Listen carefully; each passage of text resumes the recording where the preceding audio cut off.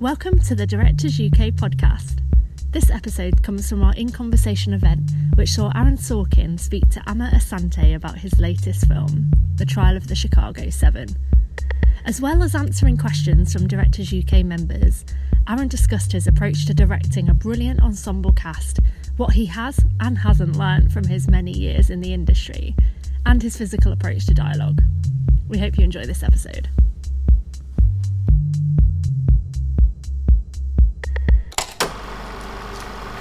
Thank you so much, and welcome to all of you today. Thank you for joining us.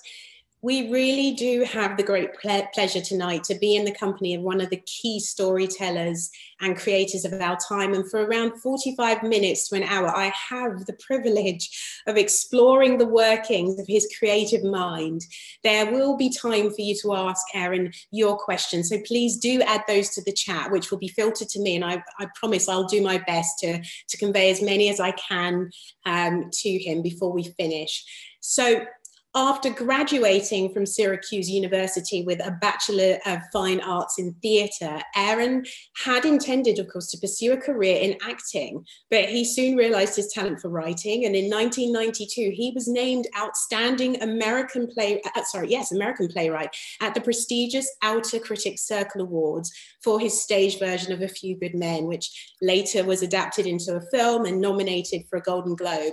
He has since gone on to write so many of the movies and TV shows that we know and love, including The President's Men and Charlie Wilson's War. And in more recent years, for writing The Social Network, Aaron scored a hat trick, taking home the Academy Award, the BAFTA Award, and the Golden Globe, among many, many other wins. He followed this with his movies Moneyball and Steve Jobs. Aaron is, of course, nominated for his work on the 1998 TV show Sports Night and is Emmy-winning for his work on the political drama series he created, The West Wing. In 2018, he added that hyphen to his title with his debut movie as director, Molly's Game, and this year released his second movie to critical acclaim based on the true story of events that unfolded in the 1969 trial of 7 defendants charged with conspiracy to incite riots during protests against the Vietnam War. That film is The Trial of the Chicago 7. Aaron Sorkin, we welcome you to Directors UK. Thank you so much for joining us today. Thank you very much for having me. It's a pleasure. Yeah, absolutely. Well, Aaron, one of the things I was thinking as I was going through all of my notes today was that until I learned about your film, I absolutely knew nothing about what happened in a courtroom in 1969 in Chicago, the men involved, the entire story that at this time created enough of a storm and attention for protesters, as you show in the film, to be chanting, "The world is watching." So, to start with, can you tell us how you learned about the project, but also a little bit about your decision to make this the second film where you would climb into the director's chair and, make this the film you direct? Sure. I also knew nothing about the Chicago 7. 14 years ago, in 2006, Steven Spielberg asked me to come to his house on a Saturday morning. And just to be clear, that's not common. I don't hang with Steven Spielberg. And he said he wanted to make a movie about the Chicago 7. And I said, that sounds great. Count me in. I'd love to write it. And I left his house and called my father and asked him who the Chicago 7 were. I was just saying yes to working with Steven Spielberg the way literally anyone would.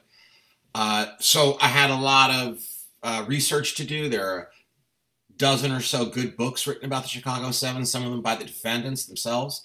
There's a 21,000-page trial transcript. But most critically, I got to spend time with Tom Hayden. Hayden passed away a few years ago, but he was very much alive in 2006. And that's how I got to the personal tension between Tom and Abby. So the film kind of kept getting kicked down the road. And went through the hands of a few directors, Paul Greengrass and Ben Stiller, and I was working closely with both of them. And I never really stopped writing the script. Screenplays generally are never finished; they're confiscated. Someone just says, "Pencils down, enough. We have to do this now." And what happened was a confluence of two things. One, Donald Trump was elected president. And at his rallies, when there'd be a protester, he'd start getting nostalgic about the good old days when they'd carry that guy out of here on a stretcher, and I'd love to beat the crap out of him. I'd want to punch him right in the face. And then the other thing that happened was, as he said, I directed for the first time. I directed Molly's Game. And Stephen was sufficiently pleased with that he thought I should direct Chicago 7. So I didn't make the decision. He did. And oh, wow. That's how we got here. Yeah. I mean, I've heard you talk about what you call the demonization of dissent. You know, specifically, you mentioned taking the knee. You know, I can think of, you know, Black Lives Matter protests, you know, criticism or questioning or generally standing up and speaking truth to power in general has been demonized, right? And yes. I think this year that we're completing has become more relevant to this film, I think, than any of us could have known. We've had this summer of protests and deep social and political resonances that have arrived. But you started working on this, as you said, a long time ago. And so can you talk a little bit about the key themes, if you like, or the key elements that kind of really made you back then? You talked a little bit about Trump, but made you then say, this is a story that I want to make today? Yeah, well, it's chillingly, really, it's been on a 14-year collision course with events. When I started, as I said, I was excited because it was an opportunity to work with Stephen. I didn't really even know what story I was going to be telling. And then after a long period of research, I thought, well, this is it's a great story to tell. And I always didn't want it to be about 1968. I wanted it to be about today. I didn't know, none of us knew just how much about today it was going to be. When we shot the film last winter, we thought it was plenty relevant. We didn't need it to get more relevant. But then last May, with the police killings of George Floyd, Ahmaud Arbery, Breonna Taylor, in a number of American cities, protests broke out, and a number of those protests were met again with tear gas and nightsticks.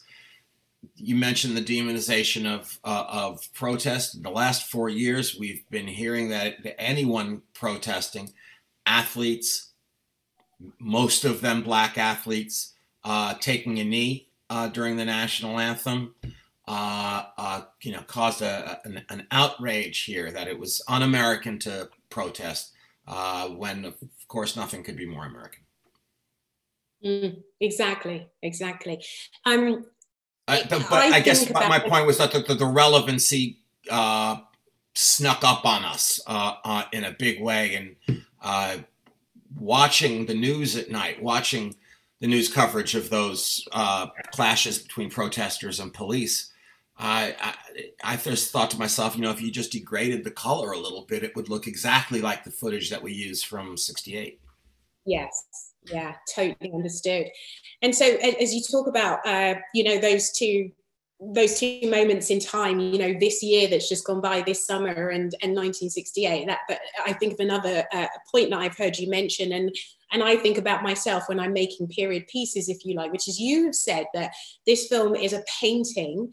It is not a snapshot of history. And so I'm really interested to know from your point of view more about how that translates for you as a filmmaker, and you're shooting a true story that's set in the past, but it's for an audience today, and it's about today.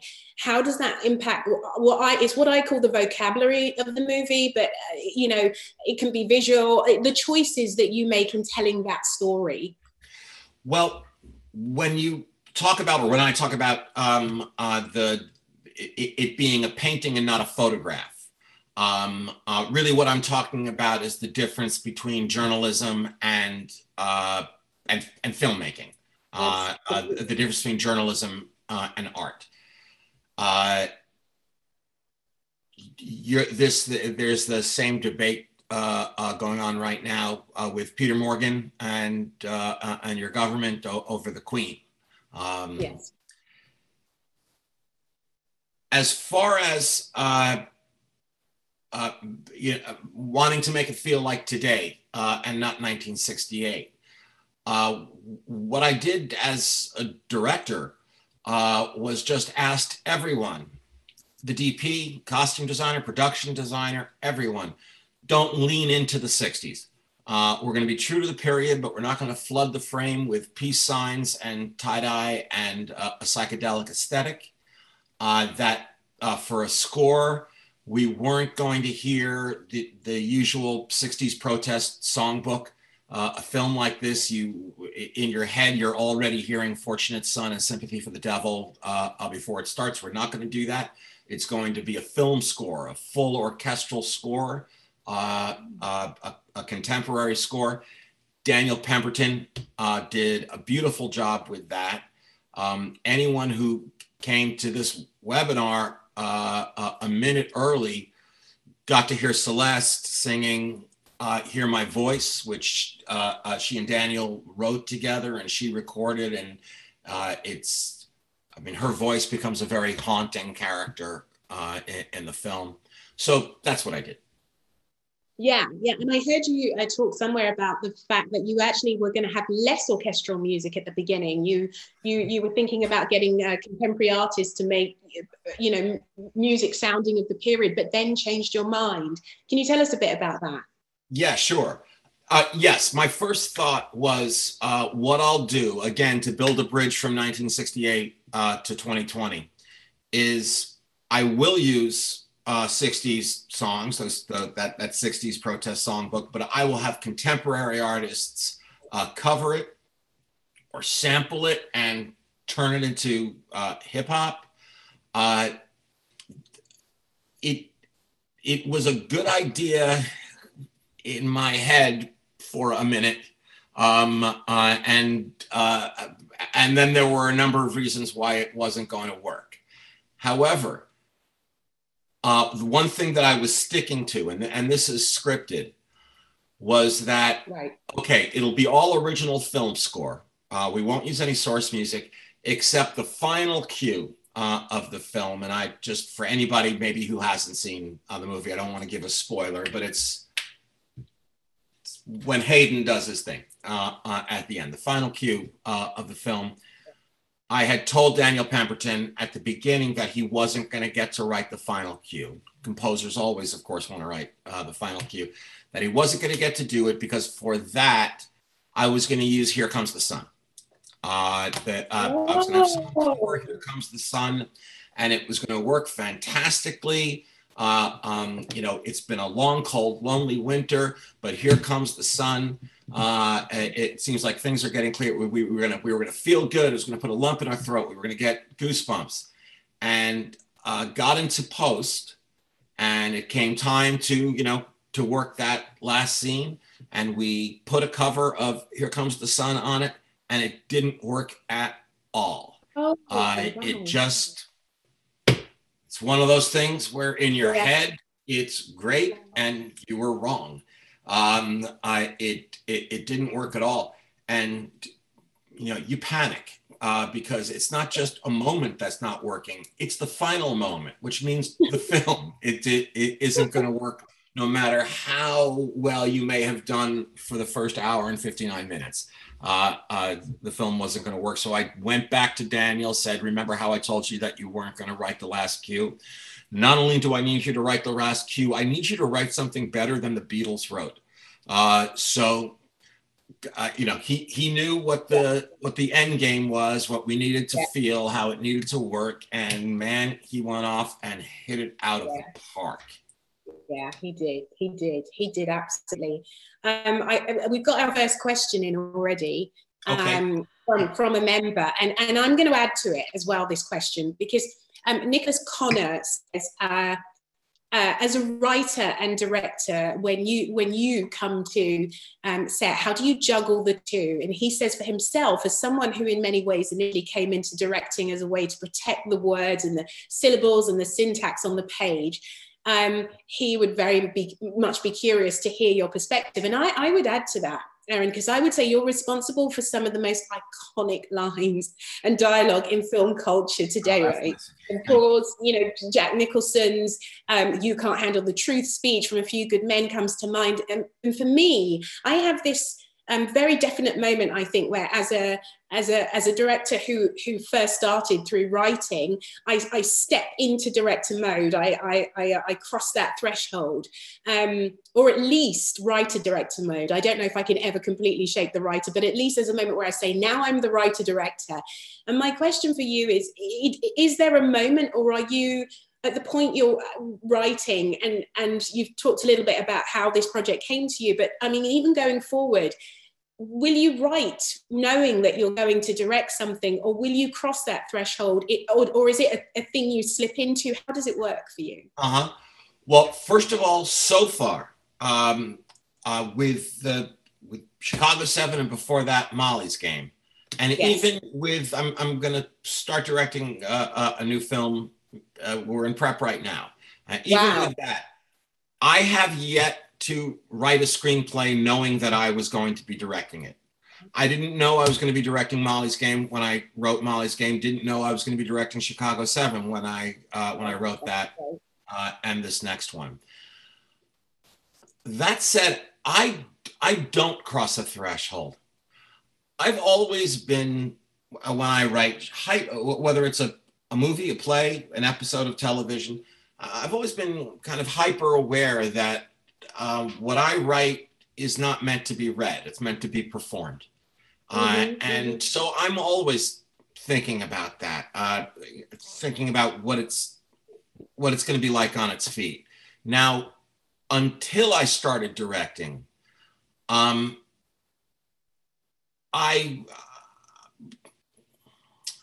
instead of visualizing it, I hear it mostly. It's an oral experience, AUR-AL. And then when I started directing it, I had to admit that I guess there is a visual component to cinema. And so I had to start picturing things. But I do probably lean more heavily on the DP, on the director of photography, and the production designer than other directors do, as I'm in my learning phase. Yeah. I mean, I talk about the idea that I don't know if you can ever really shed the writer, but I mean, I want to talk about this with you a little bit later, but I pick up on the theme, the sort of rhythms that you write in, different for each film, of course. And I've got a question about that in relation to actors kind of later on. But it's, there is a point where you have locked the script though, and you are not going to dip back into that script once you're directing, or, you know, if something is difficult in an actor's mouth, are you going to, as the writer, feel that you are able to, you know, change those lines? Or do you think to yourself, okay, no, I know why I wrote this scene the way I wrote this scene, and I'm sticking to it? If the example that you gave, if I see in rehearsal that something is difficult coming out of an actor's mouth, or the actor tells me that, of course, I'm going to adjust it, because again, what I'm writing is meant to be performed.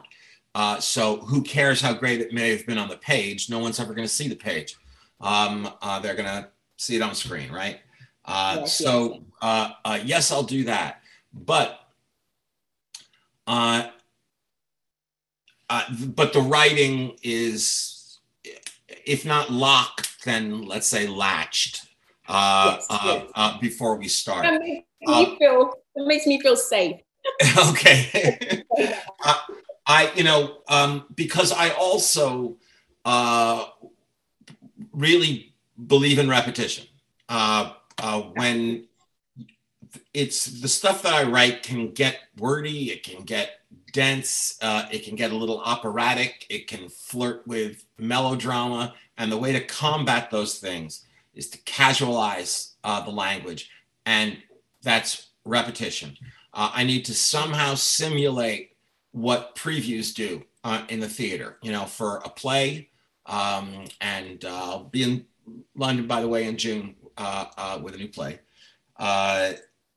with a play, you have a 4, 5, 6 week rehearsal period, and then another 4, 5, 6 weeks of previews, where yes, the playwright, you're making little changes. The director is doing things during the day, but it's mostly about repetition so that you can start. So like I said, you can casualize the language. It can just be like tossing off your phone number.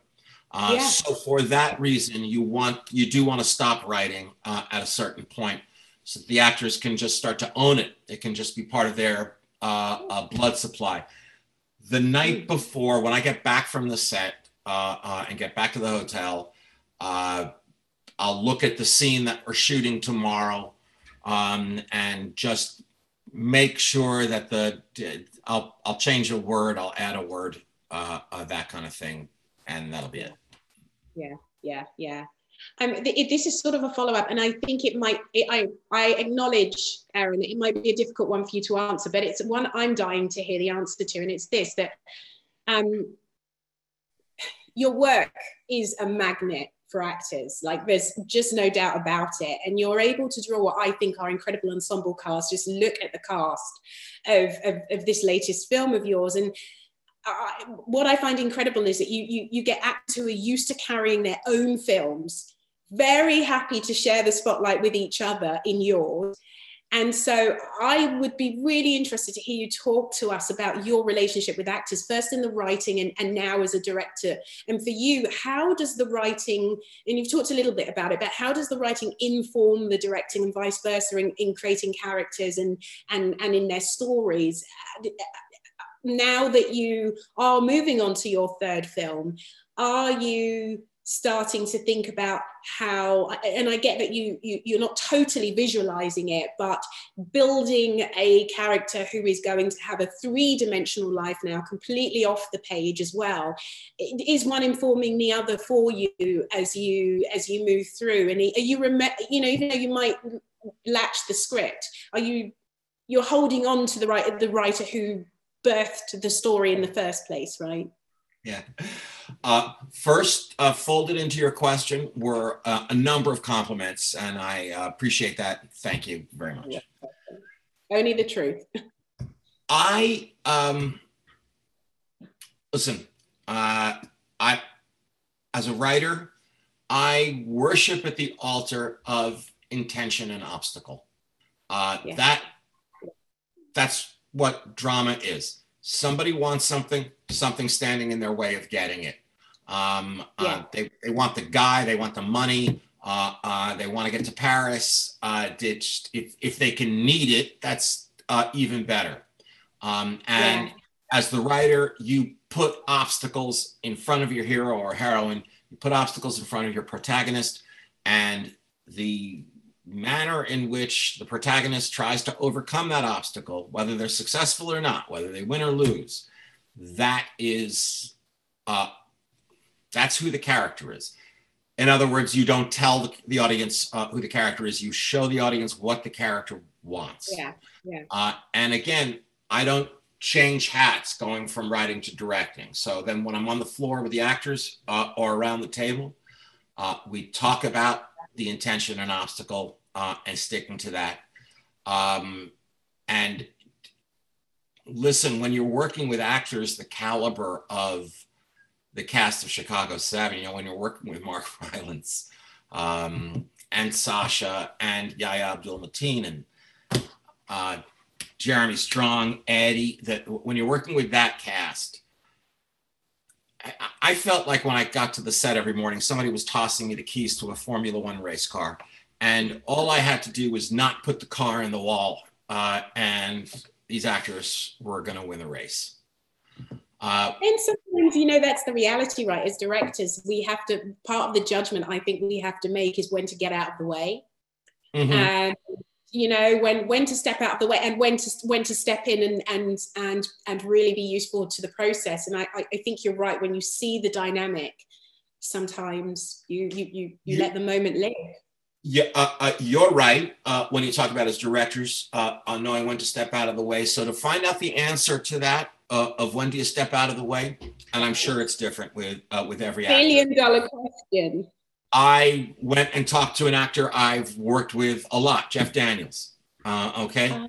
And I said, Jeff, you're making a movie. How much do you want the director in your face, and how much do you not? What's the amount of talking you want to hear from the director? Oh, interesting. He said, during rehearsal, as much as you want. Get in my face, tell me anything, as much as you want. Once we start shooting, if it's between takes, say it in 5 words or less. Wow. Okay. So I liked the sound of that. That made sense to me. And I had a hunch that would be something other actors would appreciate too, that Jeff wasn't alone in that. So what I have to do is get the actors to a place where on the day we're shooting, all I have to say to them, if I have to say anything at all, is a little hotter, a little colder, slow it down, take your time. Don't take your time, speed it up. So it's hot, cold, fast, slow. It's those kind of notes. Yeah, I totally hear that. I see that we have 2, and I'm sorry, Aaron, if I look away, it's because I'm looking down at an iPad so I can read some of the questions from. I think we're all used to Zoom now and strange eye lines. Right, exactly. So I have this one question here, which is from Laura Pushkin, and she asks, the way the film intercuts between different storytellers to structure the narrative, how much was that down to what was originally written in the script, and how much was that down to recrafting in the edit? I've got that question coming up a bit later as well. I want to delve a bit more into the edit a bit later, but how much of it was in the script? How much evolved? Without taking anything away from the enormous contribution of our editor, Alan Baumgarten. Yes. The film that you're seeing is what you would read in the script. Yeah. Like I said, there was a long research period, and with me, that's always followed by a long period of climbing the walls, just pacing around, thinking this is it. You're not. This is the one where you're going to be found out as a fraud. I have no ideas. I've used all the words I know in every order I know to use them. I'm not going to be able to write this movie. I don't know how to start. But that always goes away, even though you think it won't. During that period, what happened was the film organized itself into 3 stories for me. The courtroom drama was one. The evolution of the riot was the second. How did what was supposed to be a peaceful protest turn into such a violent clash with the police and the National Guard? And the third was that personal tension between Abby and Tom, Sasha and Eddie, 2 guys on the same side who plainly can't stand each other, and they each think that the other is doing harm to the cause. And those 3 stories worked well together. There are in a courtroom drama all kinds of opportunities for different points of view, right? Because you have different witnesses taking the stand. On top of which, like a gift from heaven, on the weekends, these guys, in order to pay for their defense, they went out to colleges and they sold out college auditoriums by standing up there and talking about the trial. Abby was the best at it, or the most colorful at it. He had a Lenny Bruce quality to him, and he turned it into stand-up. And so the fact that I could go to that once in a while was another gift of narration. A really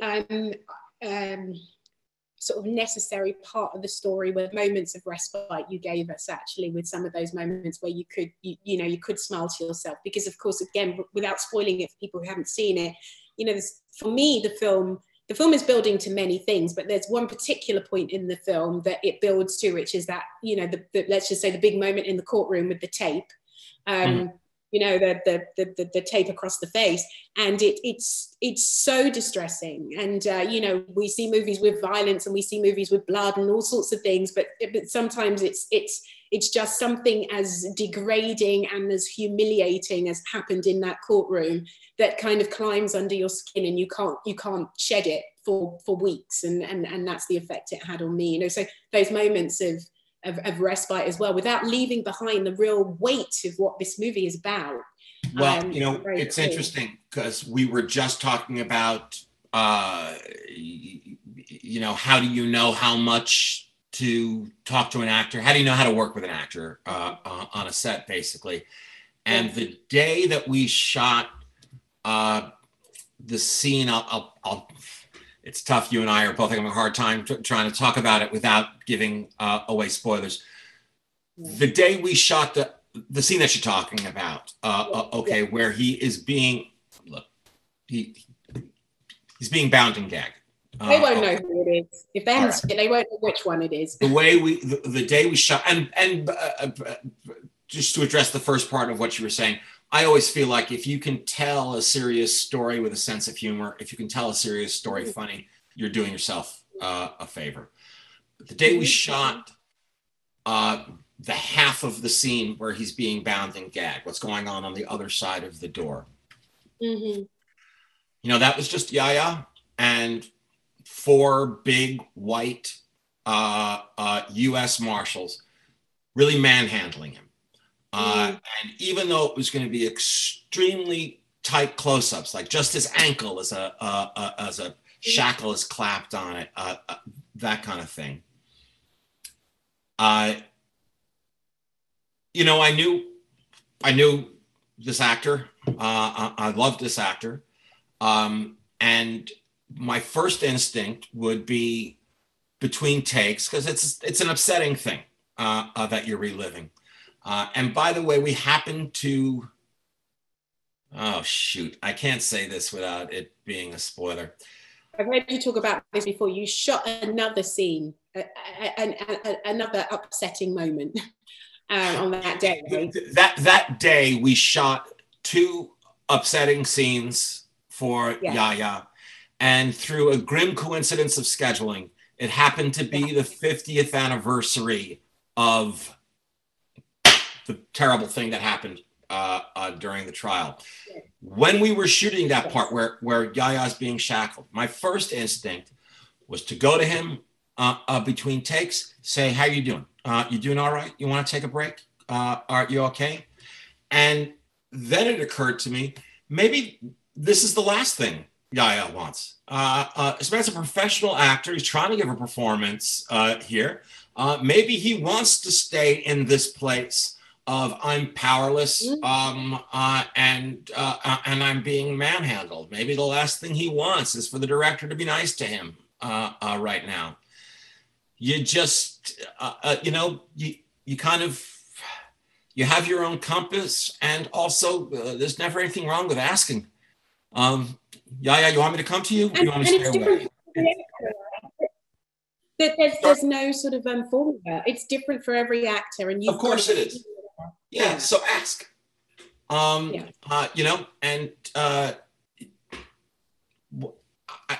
I've like I said, I've directed all of 2 movies now, so I don't have a lot of wisdom to impart.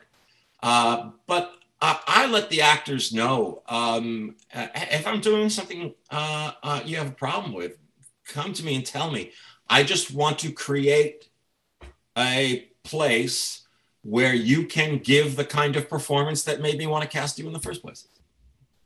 That really brings me to a question. And Mark Aldridge, I'm going to ask your question next. I'm going to throw this one in, and then I'm coming to your question next. But that brings me to this question, which also might be, I don't know, one that's a bit difficult for you to answer. Let me know. But you've said that the sound of words is as important to you as their meaning, which I can really appreciate and love. And I wondered whether what you've just said to me about, how you deal with actors, I have a couple more questions about that coming up, but whether what you just said to me and the fact that the way you talk about language, the way you deal with language, the way you relate to language, whether you think your playwright background and your love of language and your rhythm and the sound of language and then, the way of being able to assemble dialogue so that it's a very, very powerful tool for people who have the talent, actors, to work with, whether that, I have always wondered whether that's part of why actors are so very attracted to you. I mean, there's 1,000 reasons why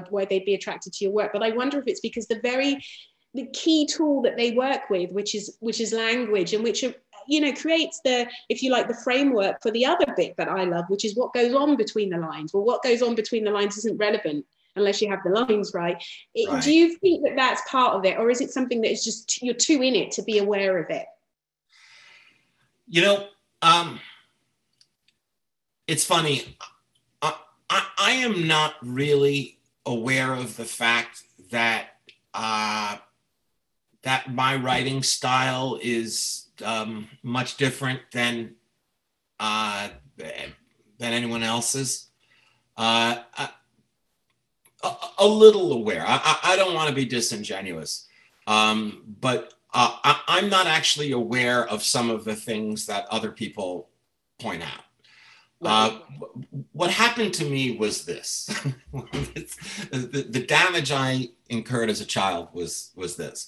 My parents took me to see plays all the time, for no particular reason except they had a theater going habit when they were young and theater tickets were affordable back then. But they started taking me to see plays starting from when I was very young, including plays that I was too young to understand, or too dumb to understand.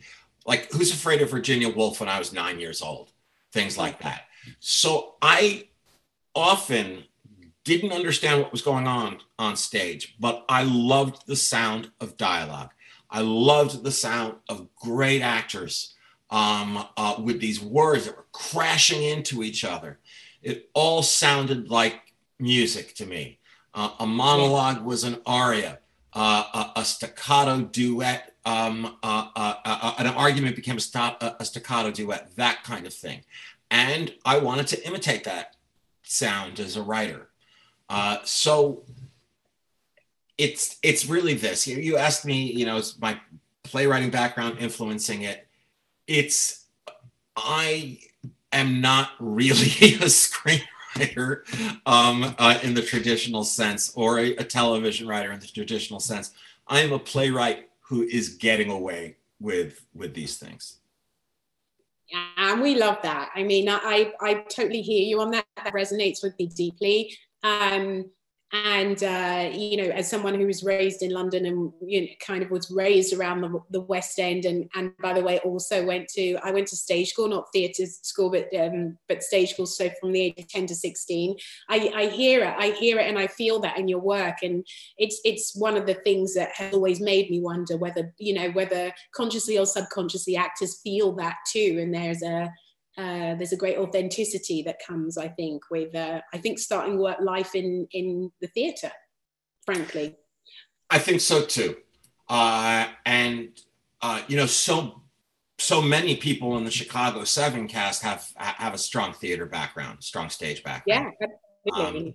Absolutely. Mark Rylance and so many. Rylance, Eddie, Alex Sharp.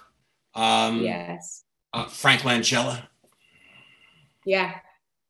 I feel that I promised Mark that I'd come to his question. So here it is. He says, as a writer-director who started in theatre, there you go, do you find it easy to allow your cast to influence rhythm and pace? And can I add to that question? Can I ask, do you write to iambic beat? Or is that I'm sorry, do I write? Iambic beat, to iambic beat. There is... it's not iambic, but there is a rhythm to what I'm writing, and the actors, especially, when you're doing a TV series, when you're doing something like The West Wing, and you are working with the same actors week after week for years, 22 episodes. We do 22 episodes over here in a season. 22 episodes a year for several years. They become world's leading experts on how to do this. And they will know after a take, they'll go up to the script supervisor and they'll say, I dropped a syllable somewhere. That's supposed to be one syllable longer. And it sounds funny. Oh, wow. Just like if you were writing music in 4/4 time and you wrote a measure that only had 3 beats, you can't do it. The math doesn't work. So the actors are very, very good at knowing that. Yeah. However, there's also room for someone like Mark Rylance, who this is a man who has his own rhythm, whether he's on or off camera. Okay, he's talking about marching to the beat of his own drummer. He does it and he marches beautifully. But he has an unusual and irresistible rhythm in his language that I didn't write into the language. He's kind of, if we're going to continue the jazz metaphor, the music metaphor, he's kind of doing a jazz riff on it without changing a word. I know what you mean, and I hear what you're saying. When I saw him in this movie, I felt the collaboration between the two of you. So I felt the collaboration between your words, the world that you had created for this film, and what the brilliant Mark, brings to everything he's in, basically. So it was, it felt good. I went to performing arts school. I was terrible. I can't act. I was a kid actor. I got out of it real fast and began writing and eventually directing. I'm always asked, has that history, that experience influenced the way you come working with actors? And I wondered, in the two films that you've directed so far, do you think your background at performing arts school, and you told me earlier musical theatre, does that influence the way you treat actors? And actually you're so sensitive as well to what they may or may not need, and when isn't the right time to offer them what they may or may not need. Is that influenced yourself by some performing a little bit that you did? It absolutely influences it. And it does it before the directing happens even. It influences the writing. I am very physical when I'm writing. I'm talking out loud. I'm saying all the lines out loud. I'm acting it all out. I'm jumping up and down from my desk, walking around.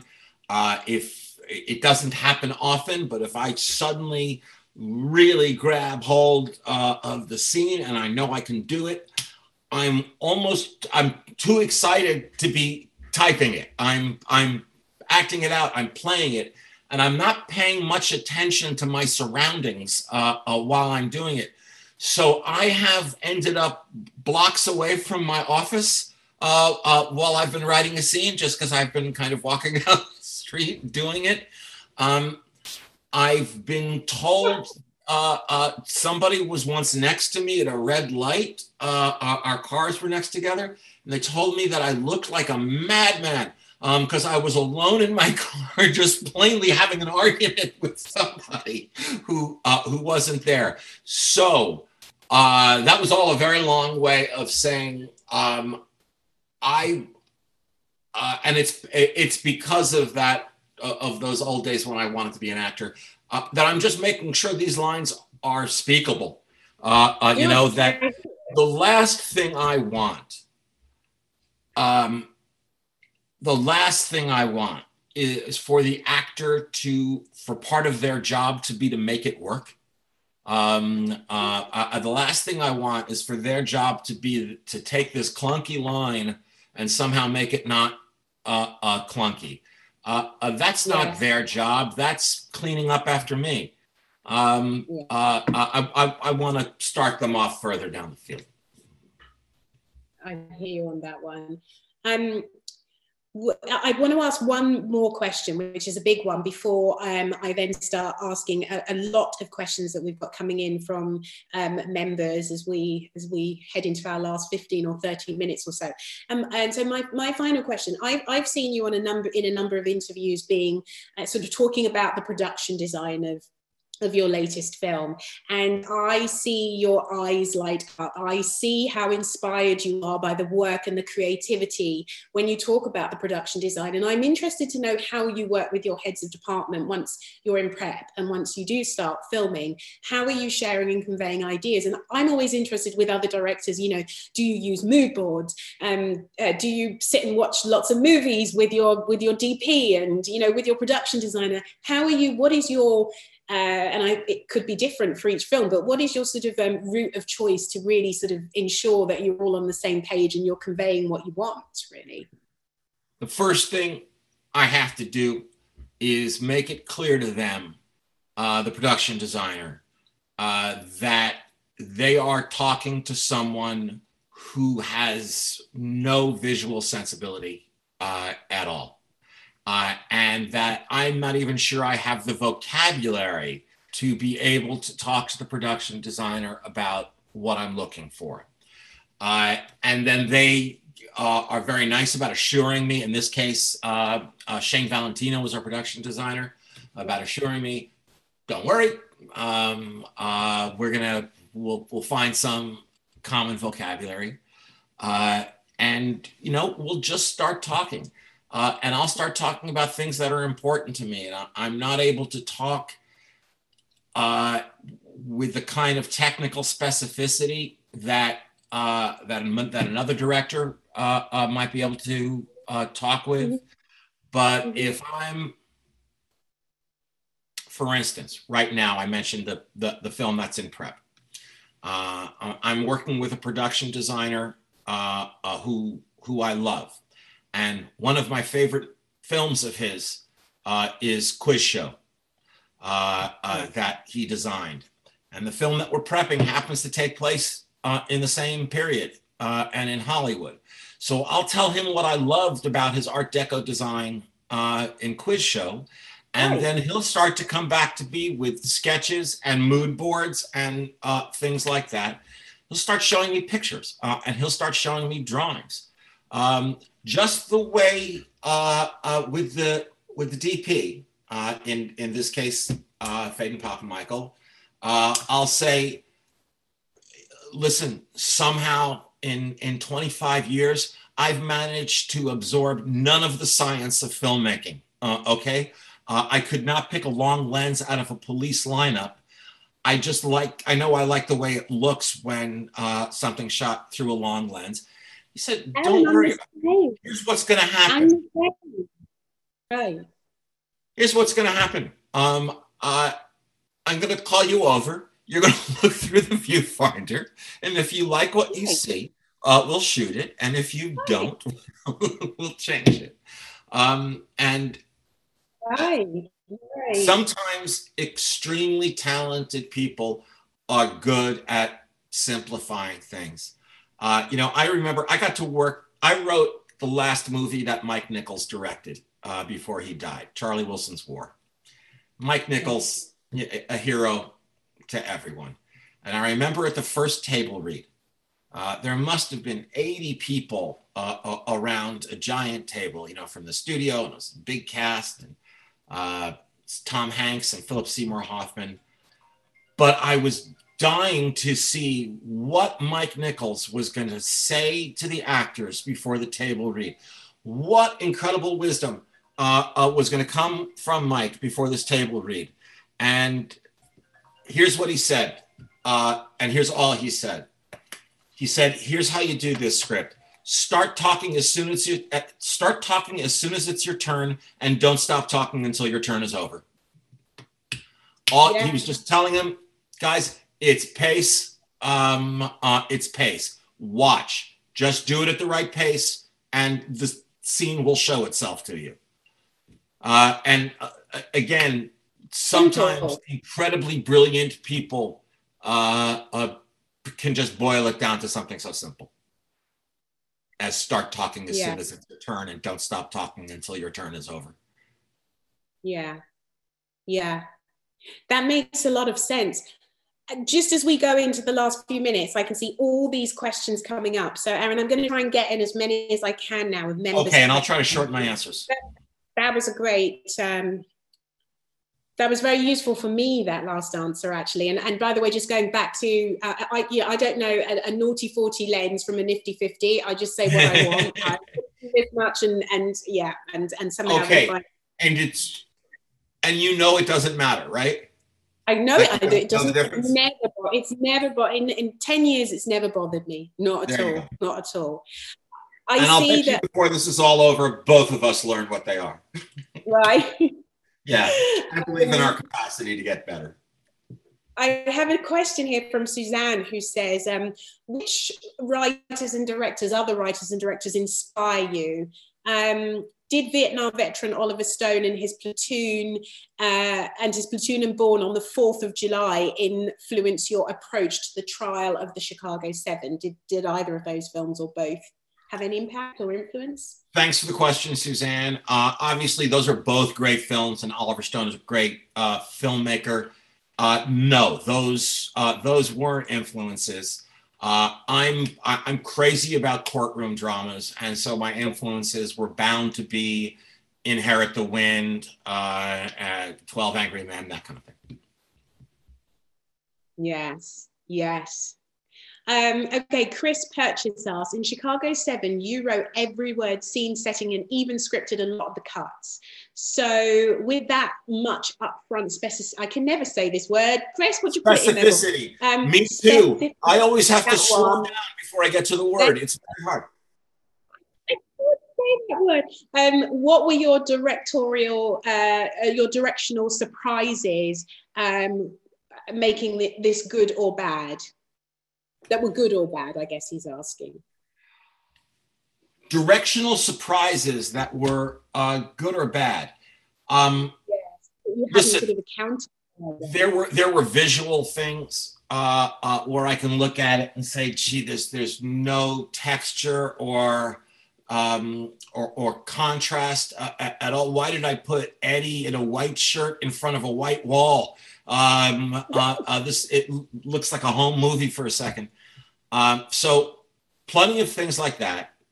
I have never written anything that I didn't wish I could have back and write again, so I could have a chance to write it better. So that there are plenty of things like that throughout.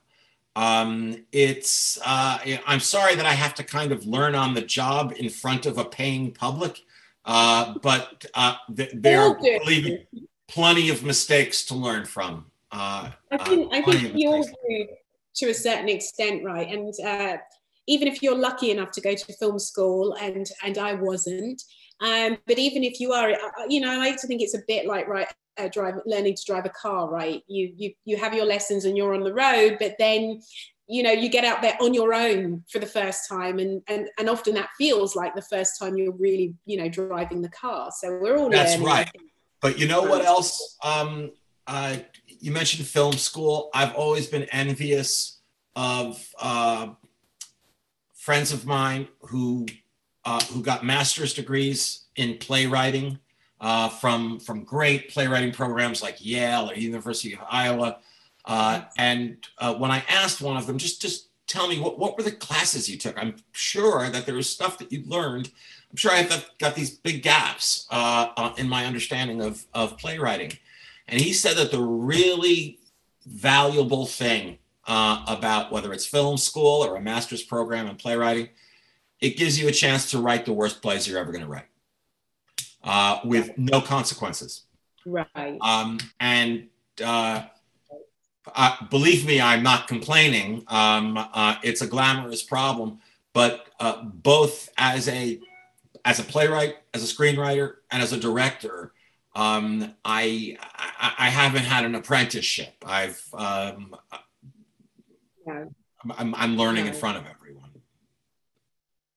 Yeah. I feel you. I hope I'm saying Mandy's last name right. Mandy Riggy or Mandy Riggy asks, looking back at your amazing career, what would you do differently in terms of advice for other writers and directors?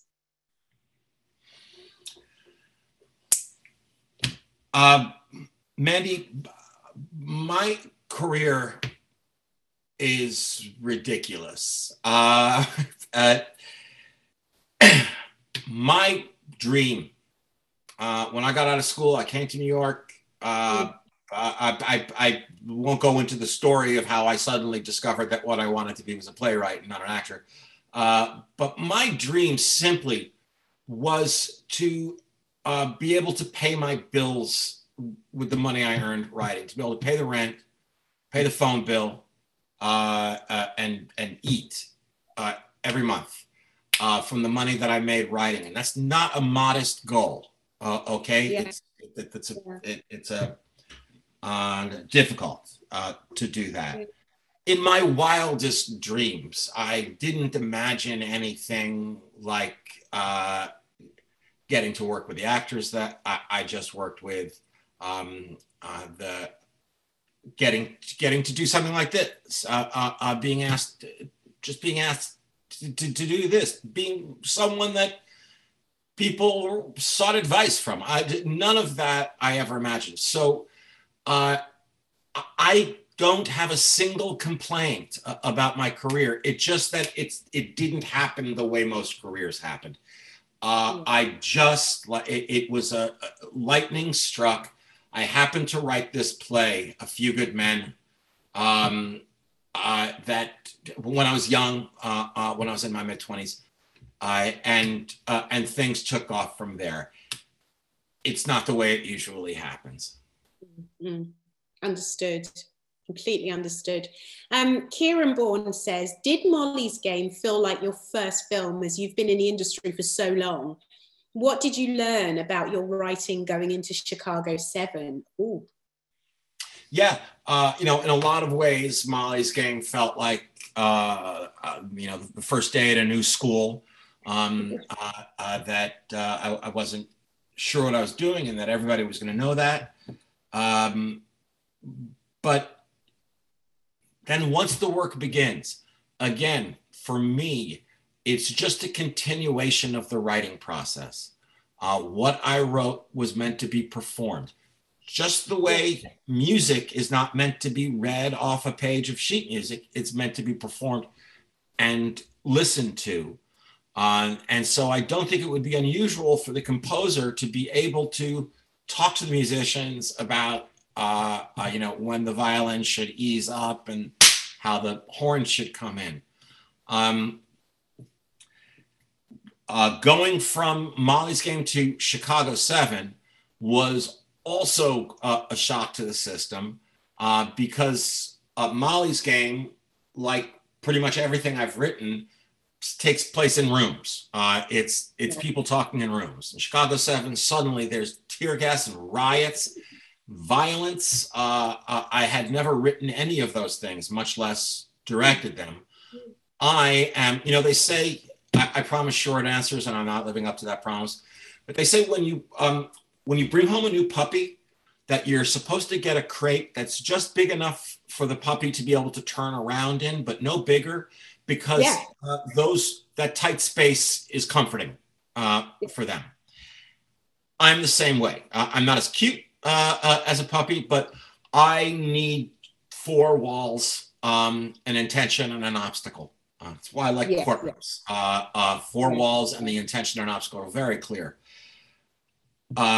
Going outside, going into Grant Park, Michigan Avenue, staging riots. That was again like first day at a new school. But there was plenty that I learned on Molly's Game that I was able to bring along, including don't ever give up on the take. A number of times, 5-6 times I remember on Molly's Game, after 8 takes, I think, it's not great, but it's not going to get better than this, and it's fine. And you need to make your day. Don't ever do that. That's interesting. Yeah. I always feel that it's not quite the same, but I guess it's similar in a way. I always say, if you have a bad day on set, when I say a bad day, I just mean you feel bad. You don't feel great. Yeah. You don't feel particularly inspired or motivated. It will never leave you. You will that moment that you shot that you can't edit out of your film because you need it to tell the story. That's right. Haunt you forever. So you've got to come in at 120 every single day, because otherwise, you feel better tomorrow, but the movie still has that moment in That's it, right. That's right. Yeah. I have this, just as a member asks, and I hope I'm going to try and get 2 more questions in. I'm going to try and read them together, 2 questions together. First question, a member asks, I understand that Aaron outlined a lot of his script, but with scripts based on true stories, does Aaron have a different approach to outlining or planning ahead with the writing? I'll I'll end that question there because I think it's a difficult one for me to add another one to. So is there a difference in the way that you outline? I think I can answer that quickly, which is that I do not write an outline, or at least I haven't yet. I've never written an outline, and I've never known what the whole movie was going to be when I was starting it. If it's nonfiction, there's that research period. Then, as I said, there's the climbing the walls period. And then I just start thinking about how to open the movie. Okay. And the rest of it is like walking in the dark with a flashlight. You can only see a few feet in front of you, but the more you keep walking, the more you're seeing, right? So if I can I have a corkboard right here, index cards. If I know the first scene and the second scene and the third scene, start writing. Start writing.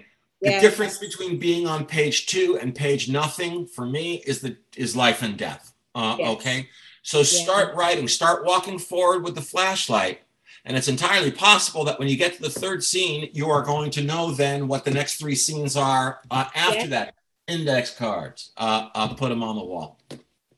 I totally agree. And I'm in outline hell at the moment. So I'm sorry to hear that. Yeah, so but I feel your pain. Reassuring to hear you say that. I do have this last question from Chris Rajan. Okay. And Chris says, how do you approach casting? Good question. Do you have ideas beforehand? Do you write with actors in mind? Great question, Chris. You're also very modest for a bona fide of theatre and cinema, I would agree. Well, this is very, very nice of both of you. I've never written with an actor in mind. Like I said, I'm always the one playing all the parts, men, women, everything. When it comes to casting, there's a great casting director I've worked with for a long time, Francine Maisler. And I'll have some ideas. She'll have some better ideas.